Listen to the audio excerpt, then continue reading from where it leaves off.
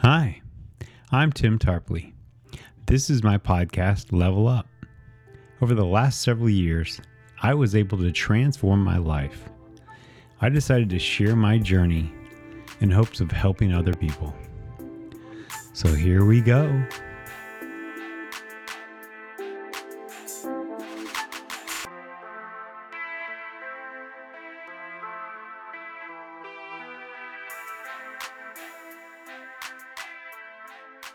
Welcome.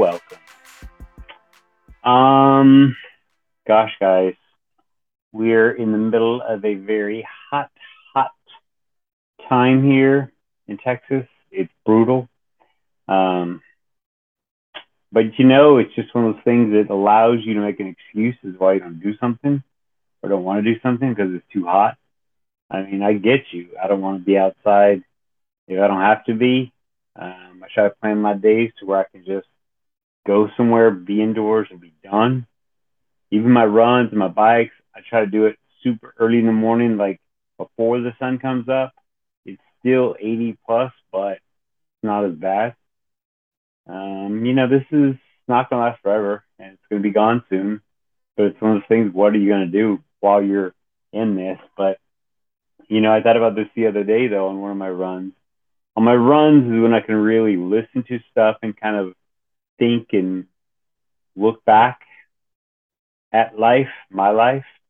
And I posted on Facebook the other day, but it's like it took me losing everything to get everything I really wanted.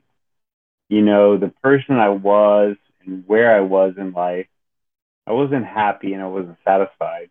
I didn't really know what to do to get out of it. And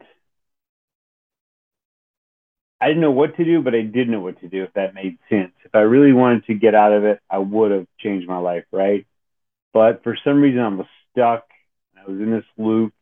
I needed a massive action to help me change my course. And that was, basically losing everything I had and starting from scratch.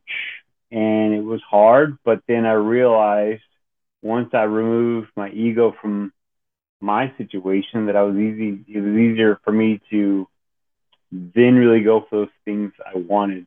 And it really was, my rock bottom and where I wasn't where I wanted to be or was supposed to be. And I just looked at where I wanted to be.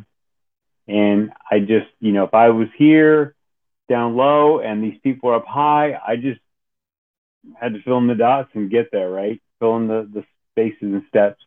And so that wasn't that hard. Well, it was hard, but it wasn't that hard. You know what I mean? It was making that decision to do it was a challenging part because we all know areas of our life we need to change, but making that decision of changing is the hard part. Being honest with yourself that, hey, I need to do this to be this way. And honestly, it was for me, I realized that all these people that I wanted to be like got up really early and they all meditated. And I was always that person that just said I could never sit still and meditate. I could never do it. That wasn't me. Well, that was a lie I was telling myself, obviously, because I now do it every single day. And I got up really early, and I also, I had stopped drinking years before, but I realized I didn't like being reliant on Ambien, like having to take this thing at a certain time to be able to sleep. And I remember I went into my doctor's office, the nurse practitioner there, and I just said, I don't want to take this anymore. I mean, this was a drastic action. Like I just told her, do not write this for me anymore. I do not want to take this anymore. And I'll just, I'll figure something out. But I also realized if I get up at 2 or 3 in the morning and stay up, I'm probably going to be tired the night before, and or then that night. And so then, I mean, I started doing that. That was kind of my fix.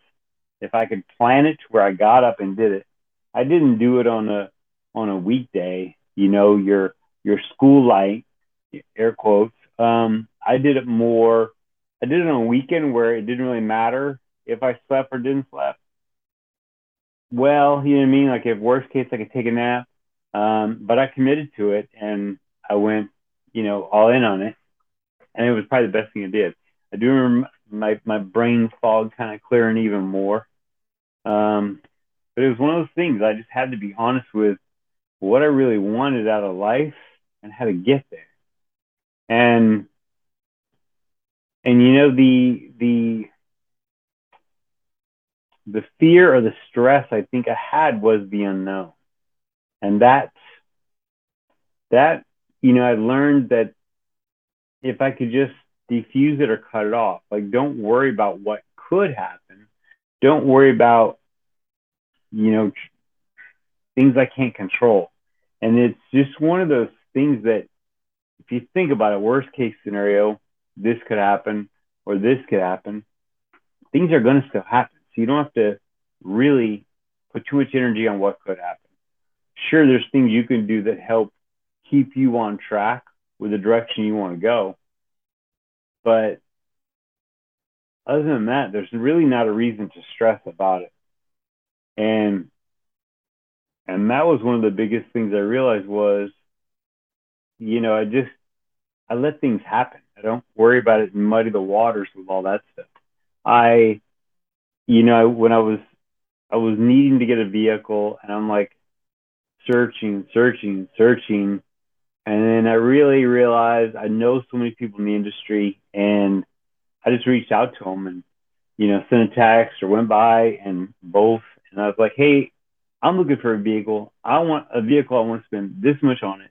And I really wanted to get a vehicle by a certain date. Like I told myself, this week, I want to get another vehicle. There's plenty out there. People are saying they're low in cars. There's a lot of cars out there. Sure, the prices are up, but who cares? We all still need it. And I remember I wasn't really seeing wasn't a lot moving around action wise. I was like, well, I guess it won't happen. And I texted one of the general managers. I'm like, hey, you got anything this price? And didn't really hear anything. I was like, well, that was my last shot at this. I'm like, oh, well, it'll happen. And once I pretty much decided it'll just happen when it happens, it was a few minutes later, I get a text from him.